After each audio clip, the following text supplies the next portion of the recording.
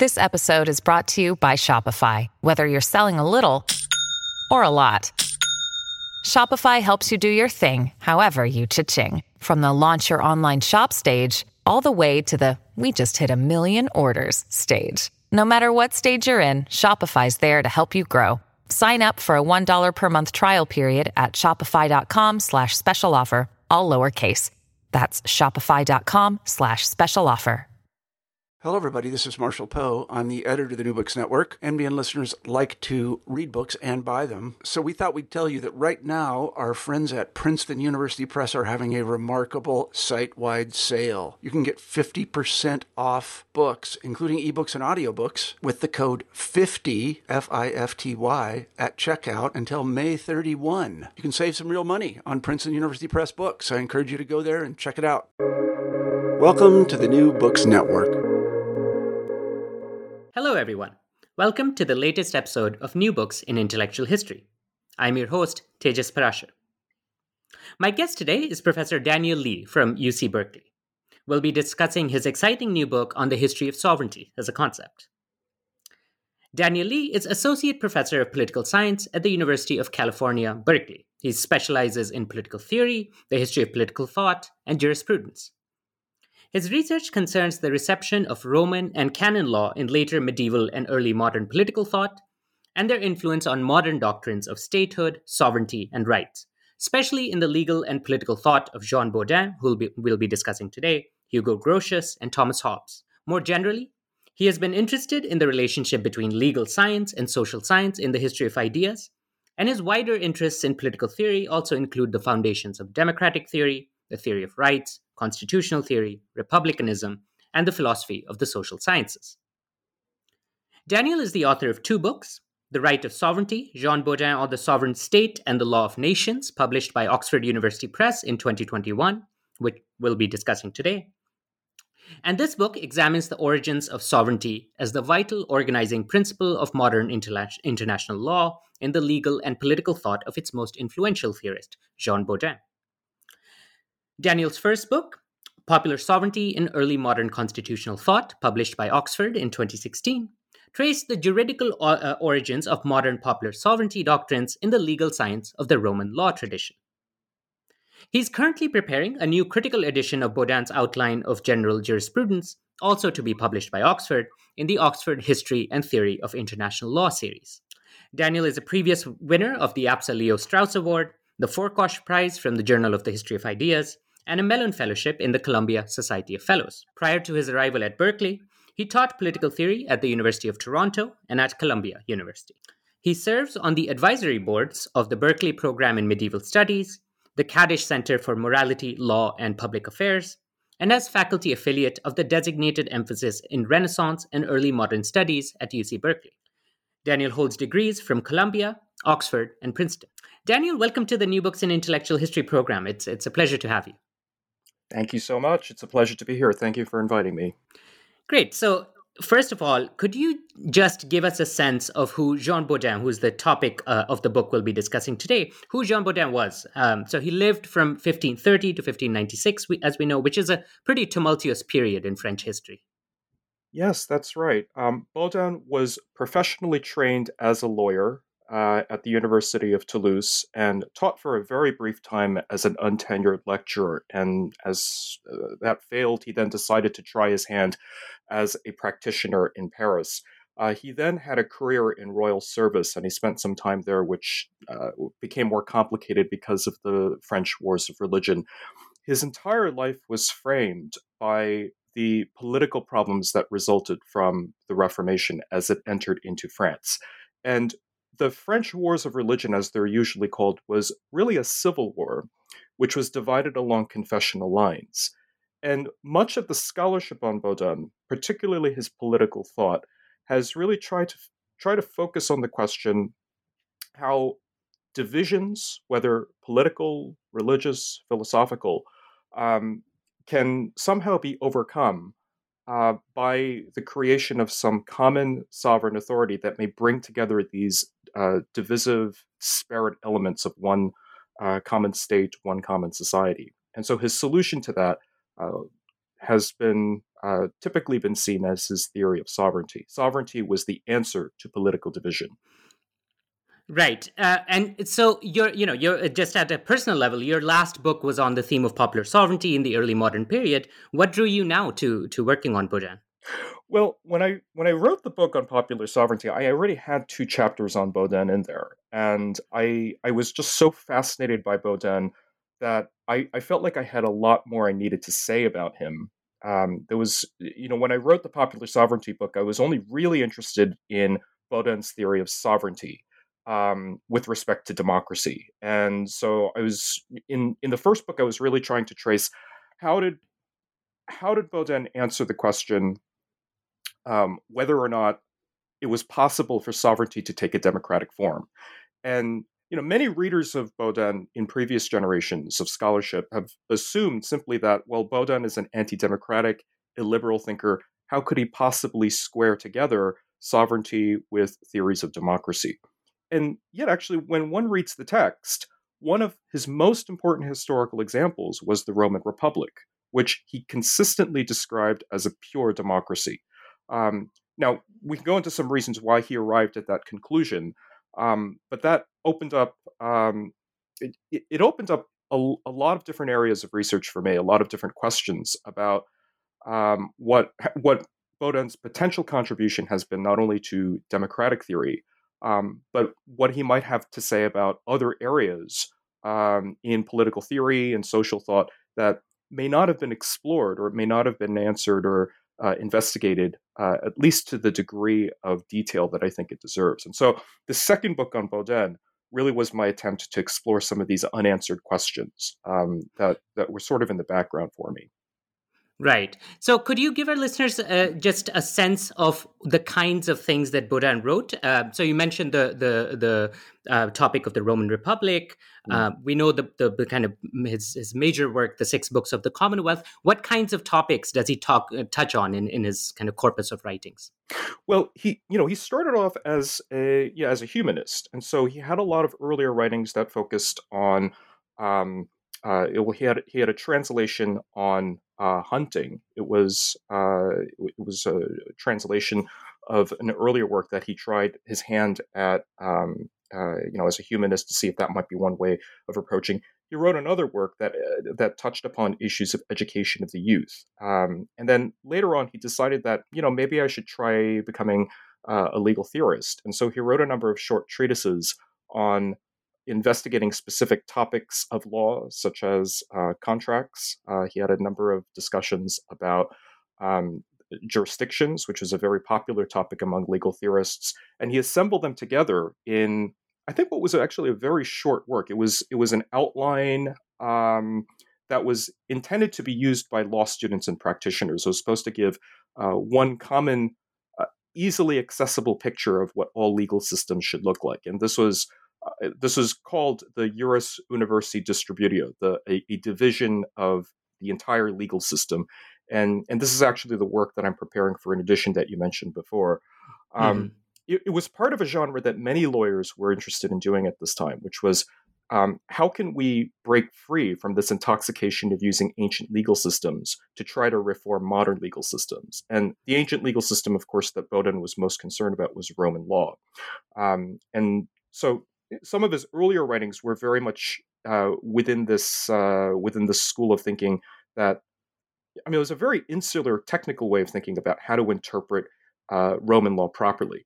At a certain point, however, he decided that maybe we need to think about some more methodological concerns about how to use historical sources. And so his first major publication, which was first released in 1566, was the Method of the Proper Understanding of History. And this was it's important for a number of different reasons, because it gives a sense of how Baudin used historical sources that would become sort of his raw material that he would use later on in his political theory. But it was also his first attempt at writing a first draft of his overall theory of the state, his theory of sovereignty and the law, and that was in chapter 6 of that work, of the Methodists. Mm-hmm. Fast forward 10 years later, and you finally arrive at his major work of political theory, the 6 books on the state, the De Republica. And, that immediately becomes establishes his reputation as an authority on state sovereignty and all the different elements of how to govern a state properly. Later on in life, he moves away from political theory, and he's a very prolific writer, but he writes a number of treatises that other Bowdoin scholars have been interested in. For example, he writes a treatise on how to prosecute witches that has its own afterlife and its own legacy that many scholars have been interested in. He writes a work on natural philosophy, a work called The Theater of Nature, and probably one of his most mysterious works that has also attracted a lot of attention towards the end of his life, which is the Colloquium of the Seven, which is a discussion of natural religion. And it's in this work that Bowdoin offers his own theory, some of his thoughts about religious pluralism and the importance of tolerance in religiously divided societies. So very much a reflection of his experience of some of the most violent periods of the French Wars of Religion. So you can see that he's very much a polymath. He's a man of incredible learning. Pierre Bayle once described him as one of the most cunning men in France, and he certainly has acquired that reputation because of the many different areas of learning in which he provided his own learning and scholarship. But for my purposes, I've really only been focused on his legal theory, his legal historical background, and focusing on how that has shaped his own understanding of what sovereignty is, because it's something that I think still shapes how international law, constitutional theory, and of course some of the major areas of political theory still use that concept. Bowdoin is still cited as an authority by some courts, the U.S. Supreme Court, the International Court of Justice in The Hague. There are recent cases where Bowdoin is still cited as one of the major authorities on this issue. And that was one of my motivations for thinking, maybe it's time for a new study on Bowdoin, just to go back and see how he arrived at this concept that we still seem to be, we're still stuck with it, as much as some want to get away from it, it seems. Yeah. No, that's great. And I want to touch on Bowdoin's legacy and how he's been received in a second. But one thing that strikes me about his biography is the fact that he's also interested in legal practice. As you mentioned, he's writing for practice to be read by practitioners as well. Could you say a little bit about this? Is this common for his time? I mean, is there a kind of is he intending to have his work is he intending for his work to have a public impact, as it were? I'm not sure about a public impact, but definitely an impact so that his writing could be taken seriously by lawyers, those who would have had the same sort of legal training as he had, those who would have gone through the period of university training in civil law, as Bowdoin did when he was at Toulouse. And so there are a number of writings where it's pretty clear what his intended readership was, which were for professionally trained lawyers, those who are about to go before the bar and argue their cases. And you'll find that in the Distributio. Unfortunately, some of the shorter tracts that he had written, he had ordered to be burned on his deathbed. So unfortunately, we don't have access to them. And I think it's because Bowdoin realized that these were just drafts, and they were superseded by many of his later works. Just a couple more things just to say on this. When Bowdoin was in the Parliament of Paris, and he was serving effectively as a kind of barrister, he had written a number of what were called consilia, which were sort of like legal briefs, but it was a specific genre that one finds only within civil law jurisdictions in this period. Apparently, at least one of them still survives, and these were styled specifically for arguing a particular side of a case that were presented before the court, and it shows, I think, pretty well, the specifics of Bowdoin's legal learning, his ability to act as a lawyer, his ability to understand and see how legal practice is actually the more important area of being a lawyer rather than legal theory. I mean, there's a famous passage in one of the prefaces to the later editions of the Republic where he says, one does not learn about justice simply through reading law books. One learns about justice and law by being in the forum and actually seeing how argument from action, exception before the judge, you can pull out basic principles of how justice operates. Just one final thing I want to say on this is that even when you look at his political theory texts, if you look at the margins, it's full of citations to legal authorities. One of the things that I've struggled with my, when I teach Baudin to my students, is that in many of the English editions that we have available, the marginalia is not included. And so I usually have to reproduce them for my students and try to explain what is he doing with these sources? Why these sources? Why not other sources? And that's been something that I've been fascinated by for such a long time. And we can talk about this a little bit later on because it opens up a completely different understanding of what Baudin is trying to do, including on topics like sovereignty, like statehood, like contractual obligations, some of which I discussed in the book. But it's all integrated. For him, political, legal theory are conjoined together. It can't be separated. Right. So on that note, could you give us a sense of how Baudin has been understood in political and legal theory, especially sort of from the 19th century onwards? Because he's often associated with a kind of monarchical absolutism, isn't he? He certainly is. And I think there's I think there are a number of reasons, but I think the principal reason why he's acquired that reputation is because of the way he defines sovereignty. The very famous sentence, probably the one sentence that if anybody reads Baudin, the one that probably everyone encounters is the opening sentence of Book 1, Chapter 8. And, you'll find this in all English editions, but it offers his definition of sovereignty, where he says that sovereignty is the perpetual and absolute power of the state. Now, for many interpreters, they get stuck on this term absolute power. And, I think particularly for English language speakers, they see the term absolute power. It immediately triggers and aligns Baudin's theory with earlier traditions of political absolutism or absolute monarchy. Well, the thinking here is that, well, if Baudin thinks about sovereignty in terms of absolute power, well, surely he must have been a source for, say, the absolutism of the Stuart monarchy, the absolutism of the Sun King Louis XIV, or the enlightened absolutism of the Prussian monarchs. And so it's very easy to come to the conclusion that Baudin must be everything that we must not be, right? He must be the source of illiberalism. He must be the source of anti-democratic, despotic kind of rulership. And that never seemed quite correct to me. And there are a number of reasons why, but I'll just cite a couple of things. One is because as soon as he goes into his description of what the substance of absolute power is in that theoretical discussion, he's very clear in saying that absolute power does not mean lawlessness. So anybody who has absolute power is still expected and required to observe the restrictions and the obligations of the law of nations, which is one of the big parts of this study that I'm offering, the law of nature, the divine law.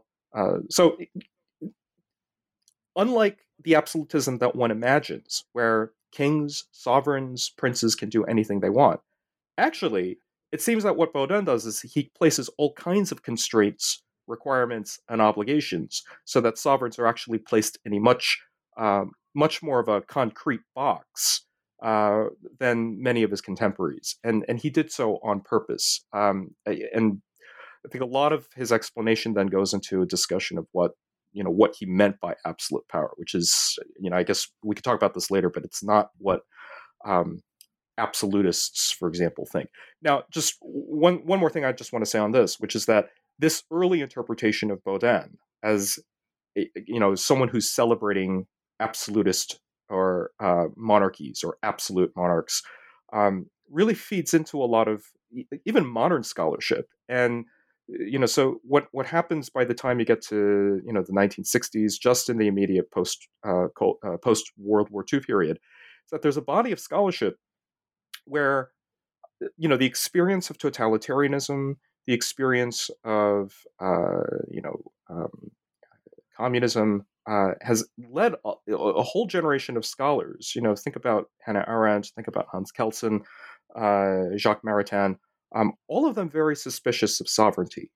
And so much of the scholarship coming out of that period looked backwards in time. I think one very good example of this is Charles Howard McIlwain and Harold Laski, looking backward historically, trying to find the bad guys. Who was responsible for um, all of this nonsense that we happen to find ourselves in? All this war, all this chaos, all this destruction. Whoever invented sovereignty must be the one really responsible. And so they point their fingers historically. Baudin becomes the big guy, right? He's the bad guy because here's a guy who talks about sovereignty as absolute power, and look at the mess we ended up in. So there was a kind of sanitizing that had to take place, I think, in the scholarship of the later 20th century.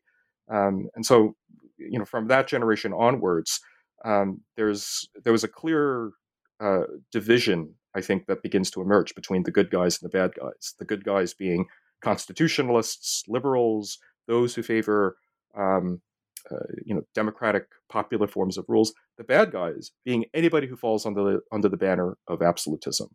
Well, Baudin fits the bill perfectly, so he must end up on that other side. And I think a lot of what I've tried to do is go back to the basics about what the function of absolute power actually is within Baudin's theory. And there is a mismatch here that much of the book tries to outline. That's fascinating. I think it also parallels some of the scholarship on Rousseau in the 20th century, sort of the rise of this view of a potentially totalitarian Rousseau that's also projecting 20th century debates onto a past figure. I think that's right. Yeah, there was a how would you describe this? I mean, I think there was a programmatic way, I think, of looking at many of these earlier thinkers that, they were repurposing, as you say, Rousseau, Locke in some ways, Locke becoming kind of a champion of a certain kind of appropriate form of rulership. But, I feel like there was, for much of the 20th century, it was part of this Cold War era program of, read this person and you'll get a certain message out of that, but don't read this guy, or if you do, this is the sort of thing you don't want to follow. And I think Baudin happened to have found himself on that category. Same with Rousseau, as you rightly point out. Now, against this kind of 20th century interpretation, which I do think you're right that it has become the kind of orthodox interpretation of Baudin, you give us a more new and more nuanced account of his theory of sovereignty, and I just want to reconstruct a few elements of this theory. So, in chapter 2, you argue that Baudin saw sovereignty as a quote legal right. So, what does it exactly mean for sovereignty to be a right? Yes. So, I think let's back up first before we get into that question, because one of the reasons that motivated this question, and indeed the whole theory of rights in general, was the question whether or not the assertion of a subjective right requires some anterior law. Okay, so for example, let's say the right to drive, for example, when you have a driver's license. What legal theorists will typically say is that, well, one way to think about a driver's license is to think of it as a specific right that's granted to drivers who make the proper application according to the law. But it's only because there is a law of the proper use of motor vehicles, that outlines specific permissions, permissible uses of vehicles, permissible uses of, when drivers can make turns, when they can get onto the freeway, and et cetera, et cetera. So it's that anterior law that defines the boundaries of one's actionable rights. In addition to this, it's also that anterior law that defines what one can do when one has been wronged. So think, for example, about basic contractual relations. One of the things that Baudin loves to talk a lot about, and this is a good example of his use of legal theory and his knowledge of Roman law, is think about debtor-creditor relations. If you borrow money, every time you swipe your credit card, you become a debtor to a creditor, and that creates a contractual obligation where you bind yourself under the duty to perform your obligation of repaying what you've borrowed to your creditor. Now, those sorts of relations always have to be defined according to some anterior law. Now, in the case of debtor-creditor relations, there are plenty of commercial laws within states as they exist today that provide those sorts of rules. Where I am right now in California, all kinds of commercial laws that will define these sorts of relations. Now, the same principle also applies in the exercise of sovereignty. Sovereigns who want to exercise certain things that are exclusive to them, the making and unmaking of law, the legal declaration of war, the institution of courts, holding trials, coining money, all the sorts of things that Baudin identifies as being exclusive to sovereignty.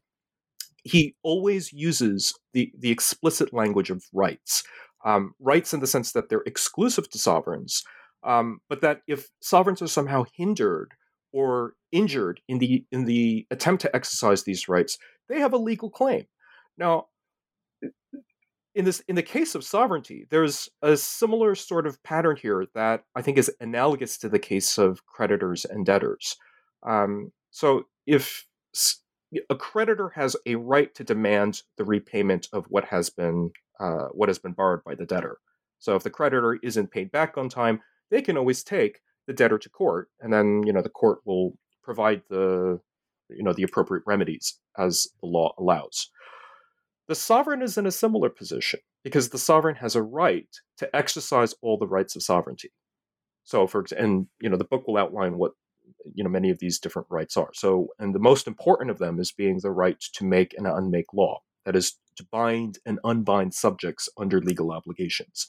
Now, if this is a right in the same way that the right to drive or the right to, say, demand performance from a debtor, one will necessarily want to ask the question in the same way that Baudin's contemporaries did. Well, what's the law that provides and defines the boundaries of rights that also apply to sovereigns? His answer is going to be the law of nations, which is going to be the other aspect of this text, because sovereigns are exempt from their own laws. In fact, one of the most important concepts that Baudin uses in this work is the phrase legibus solutus, which comes from Roman law in Book 1 of Justinian's Digest. And it's the principle that sovereigns are not bound to obey laws of their own making.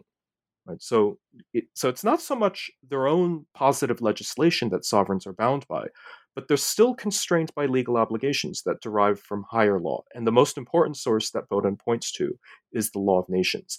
Now, this law of nations performs two functions.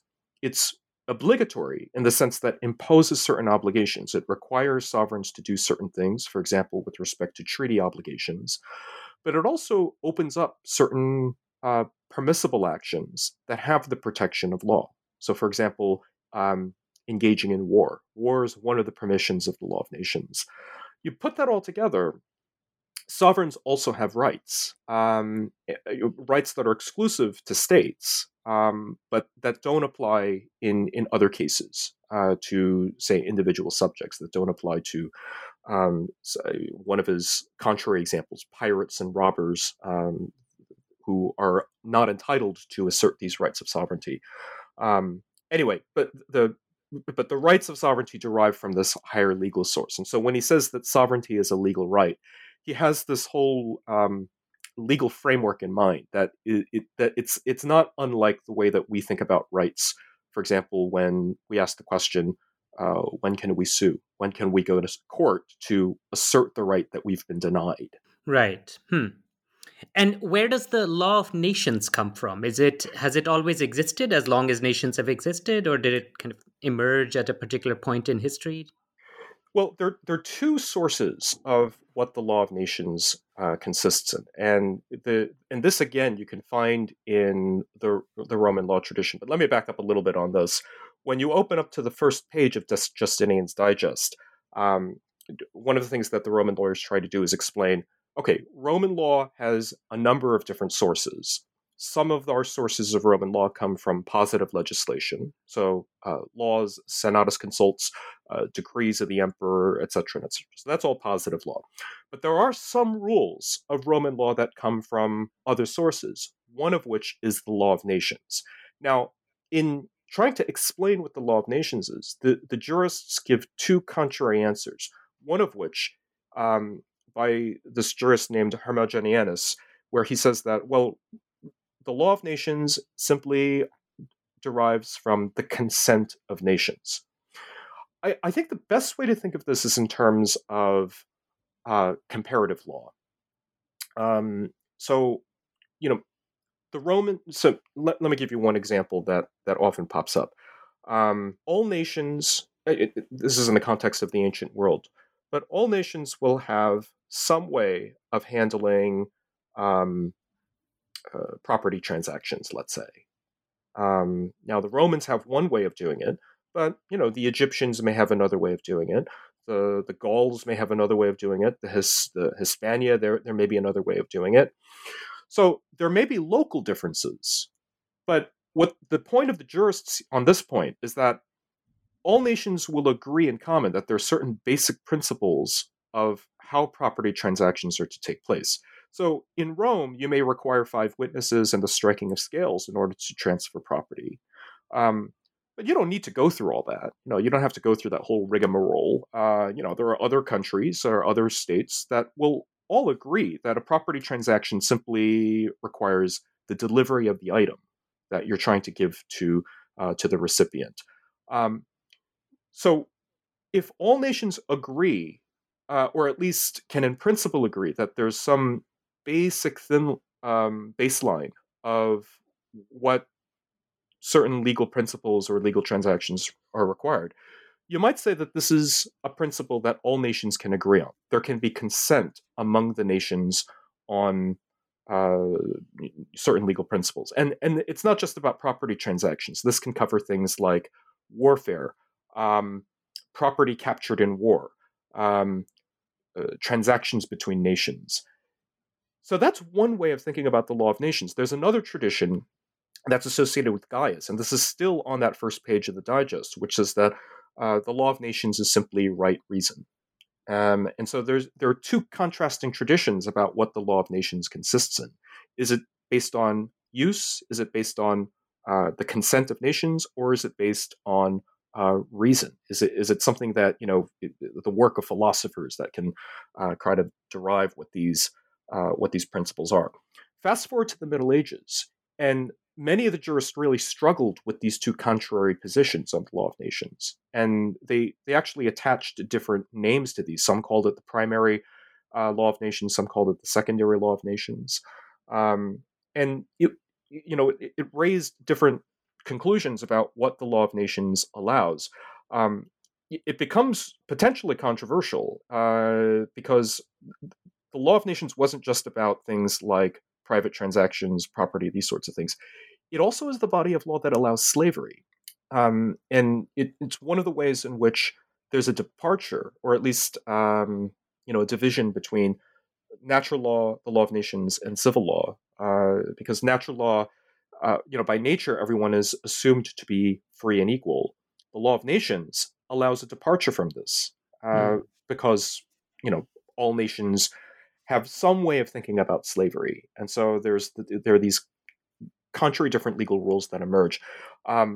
Anyway, so that's just a little bit of background here. So your question was, where is the law of nations? Where does that come from? Mm-hmm. And it's all of this, it goes back to a lot of these different ways of viewing different legal traditions. And from all of these, all this massive data, all of these different, legal examples that one can find, what Baudin is trying to do is pulling out general principles about sovereignty.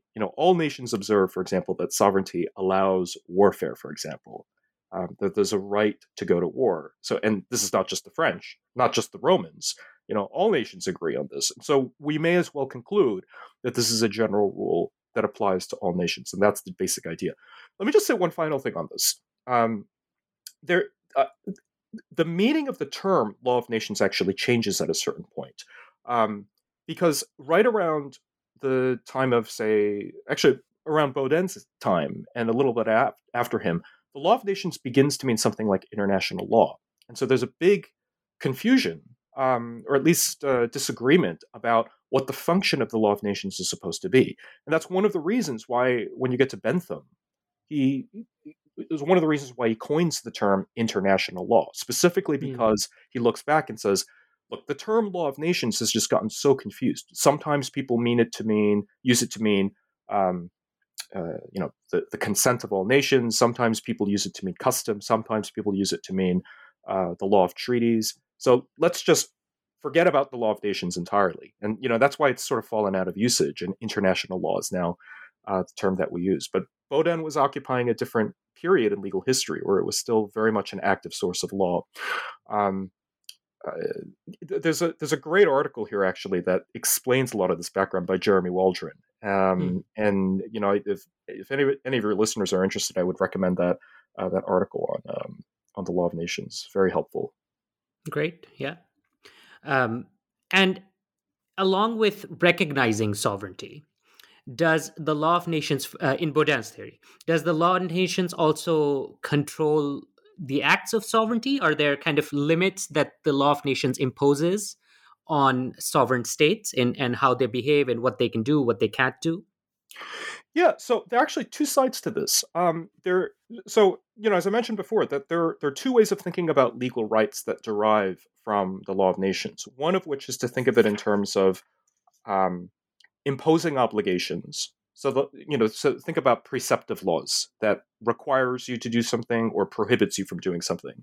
But there's another way of thinking about the law that's, I guess you might describe it as being more permissive, so that it opens up options or freedoms to the right holder to do things as they wish.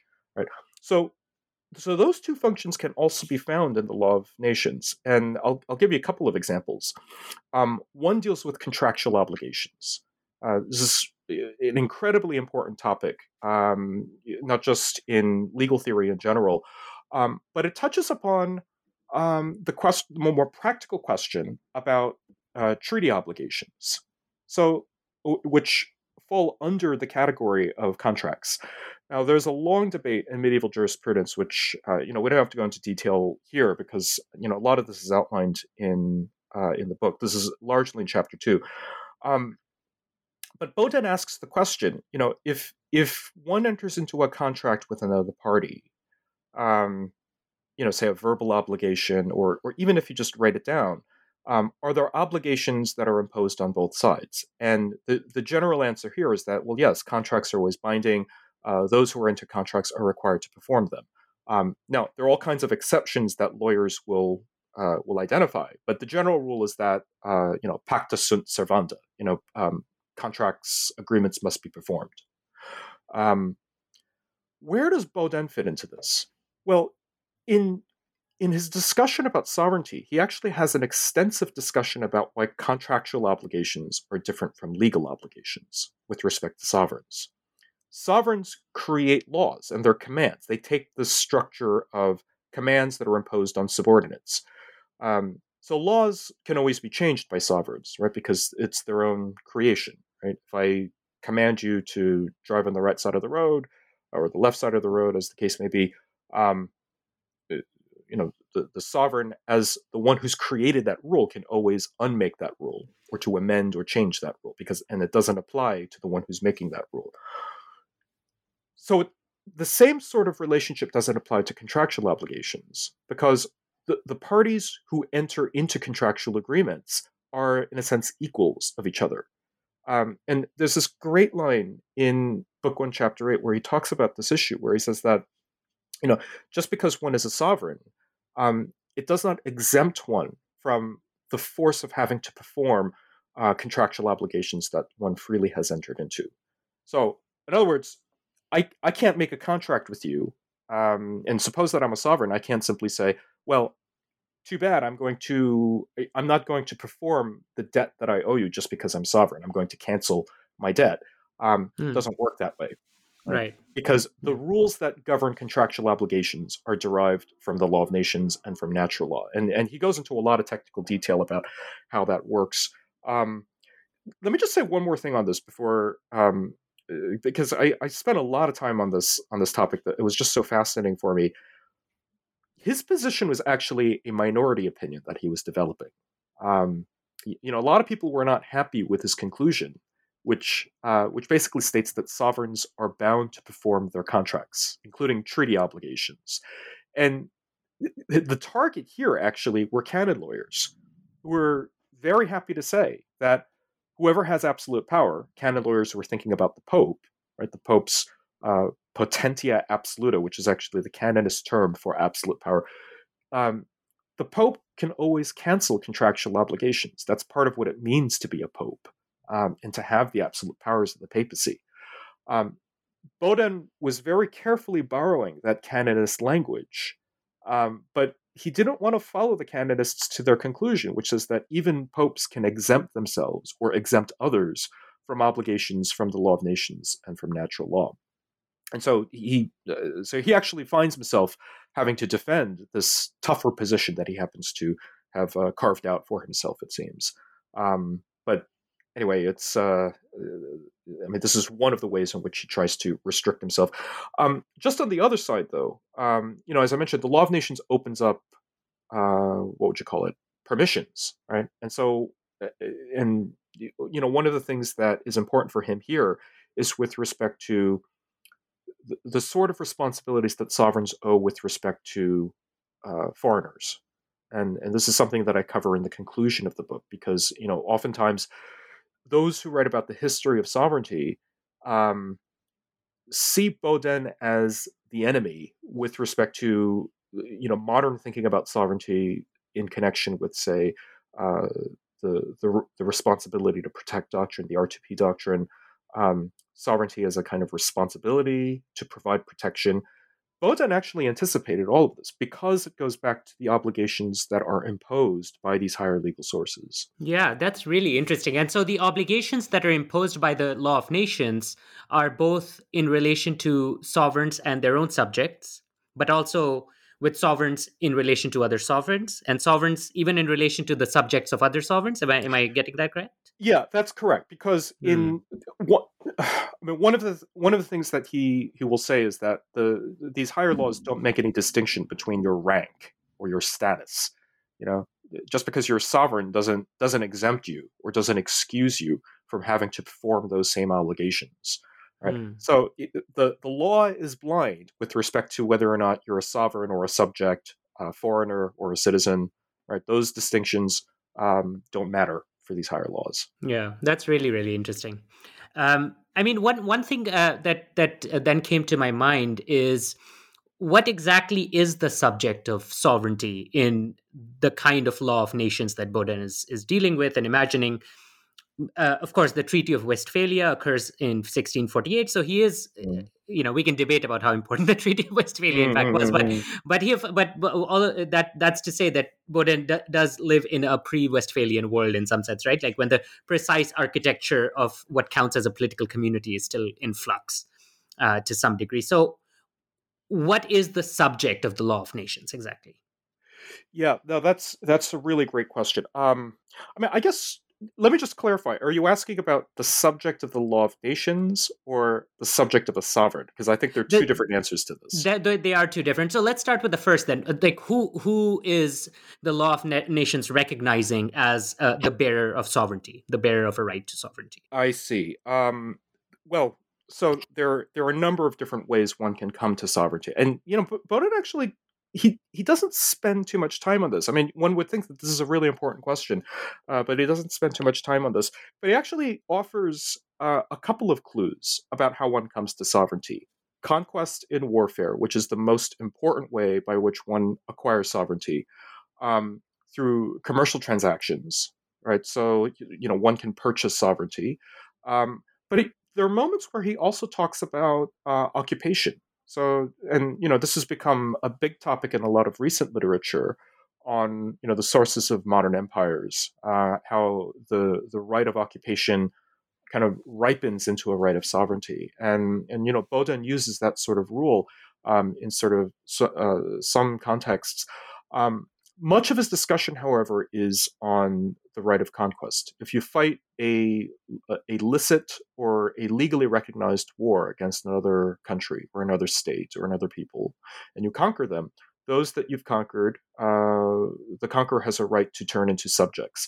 Now, there's a darker history to this, and this is something that I cover, if I remember, I think in chapter 3, which is that um, many of these rules about occupation actually derive from rules about enslavement. In fact, he'll actually say that the first sovereign, at least according to biblical history, was Nimrod. The mighty hunter Nimrod. And there's a story in Genesis after the flood. Um, war, conquest, the use of violence to conquer and subject others was first discovered. And Nimrod, by using warfare, by using force to subject others and to enslave those that he conquered, was the foundation of the ancient Assyrian state. Now, one of the problems for Baudin was, if you conquer someone, or if you conquer an entire people, turn them into your slaves, at what point do they become subjects? What is the difference between being a subject to a sovereign and a slave to a master? In the earliest stages of history, there was no difference. To be a subject was also to be a slave of a master. Your master was also your sovereign. But at some point in time, that sort of conceptual distinction had to take place, whereby the dominium over slaves had to be distinguished from the imperium, that is, the authority that one exercises over subjects, who don't necessarily have to be slaves. And a lot of what happens in chapter 3, I walk through some of the details of how he tries to pull those ideas separately, so that you don't have to be a slave in order to be a subject. You can be a free subject, which I think anticipates some of the ideas that one finds in Grotius and in Hobbes later on. Anyway, so that's the case with subjects. With sovereigns and subjects. But what was the other side of this? Maybe you wanted to talk about. Yeah, I mean, one thing I'm just struck by in what you were saying is there's just that the not just anybody or any group of persons who are subjecting a group, another group to their will through force can be recognized as a sovereign. There is something distinctive about the kind of sovereignty. So the kind of state that Baudin imagines, for example, is different from, say, a gang of pirates subjecting a group of people to their will, right? Yes, that's actually right, and that's really important for him. I mean, this metaphor of the band of pirates, the band of robbers, I mean, ultimately comes from Cicero, and Cicero uses it in De Officiis because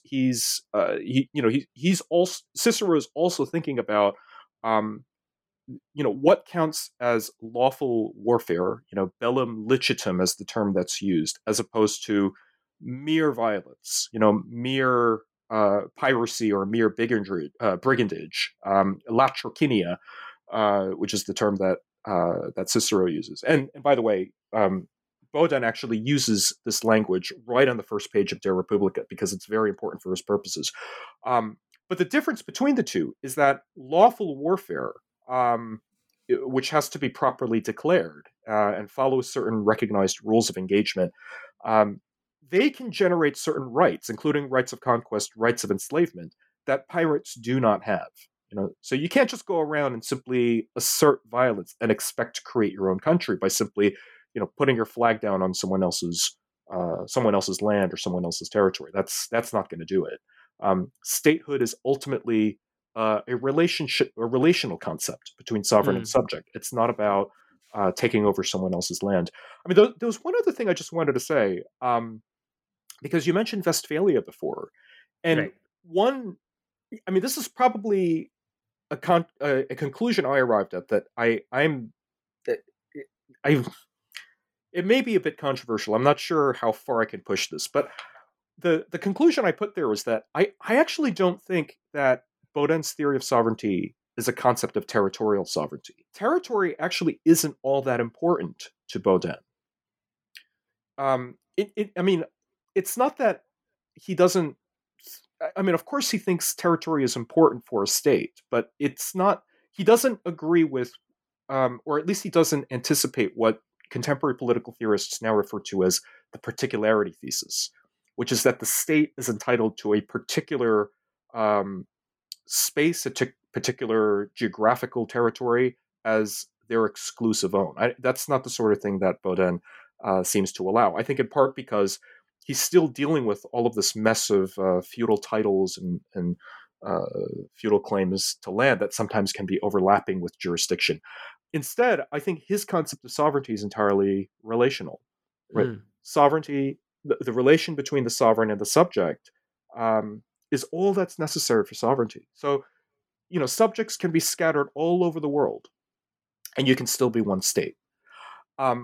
One way I've tried to illustrate this is to think about families, because he often says that families, which are under the authority of one paterfamilial patriarch, you can still be one family, even if the members of the family are scattered all about the world.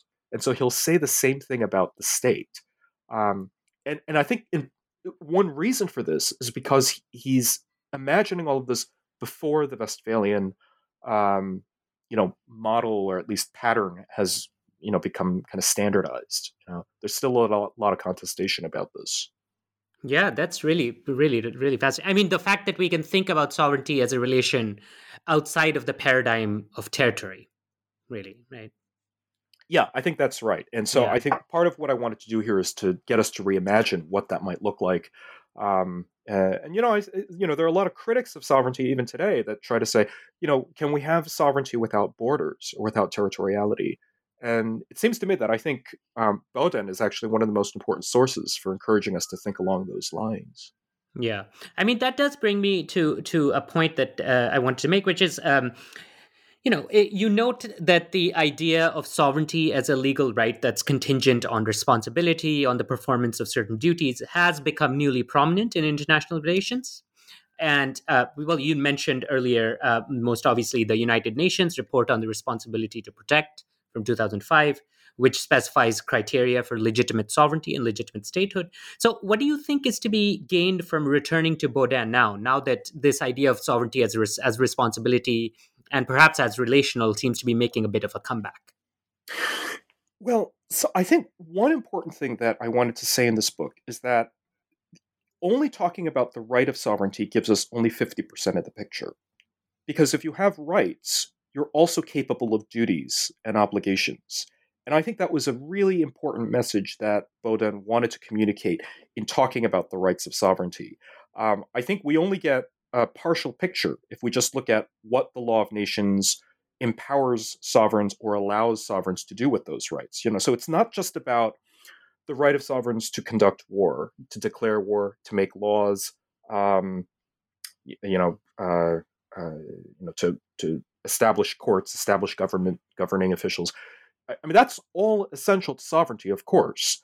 But there's the whole other side, where the reason why sovereigns have these powers is because there's certain restrictions, requirements, responsibilities that ultimately derive from the law of nature and from the law of nations. And so in the final chapter of the book, I looked at what some of those duties might be. And what's interesting in Baudin is that he often uses the phrase officia humanitatis.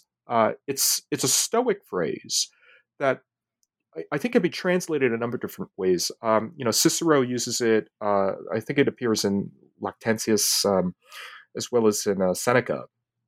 But it means something like duties of hospitality, of gratitude, duties of courtesy that are owed to others.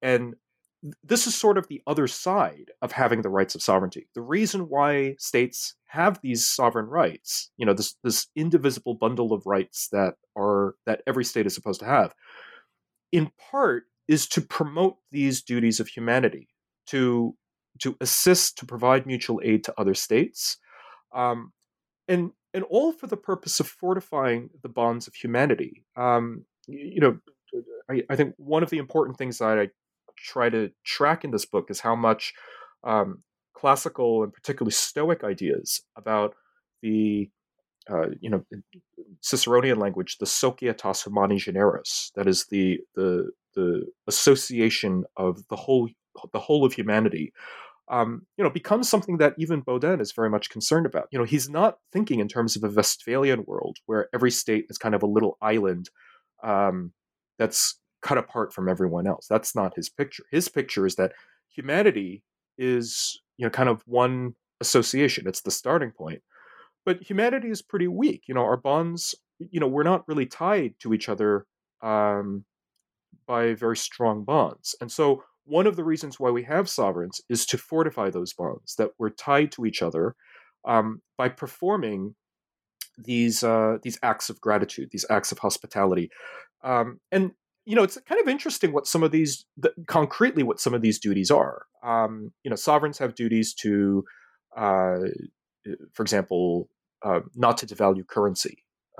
Sovereigns have duties to promote trade, commerce, traffic. All of these are the sort of things that enable engagement, enable relations between states, between peoples. Makes possible getting people to recognize that we're not separated into different nations and different states, but actually we're part of one common human community, I guess, if you want. So I think it anticipates a lot of the ideas that you find even in the 21st century, and it's a very different Baudin than I think the one that this kind of caricatured Baudin that has often been presented. And so I think there's a lot that we can pull out of here to to kind of reconstruct some of that history, I think. Yeah, that's really what struck me. I mean, the Baudin you present is really a figure with a cosmopolitan sensibility, for lack of a better term. Mm-hmm. Absolutely, I certainly think so.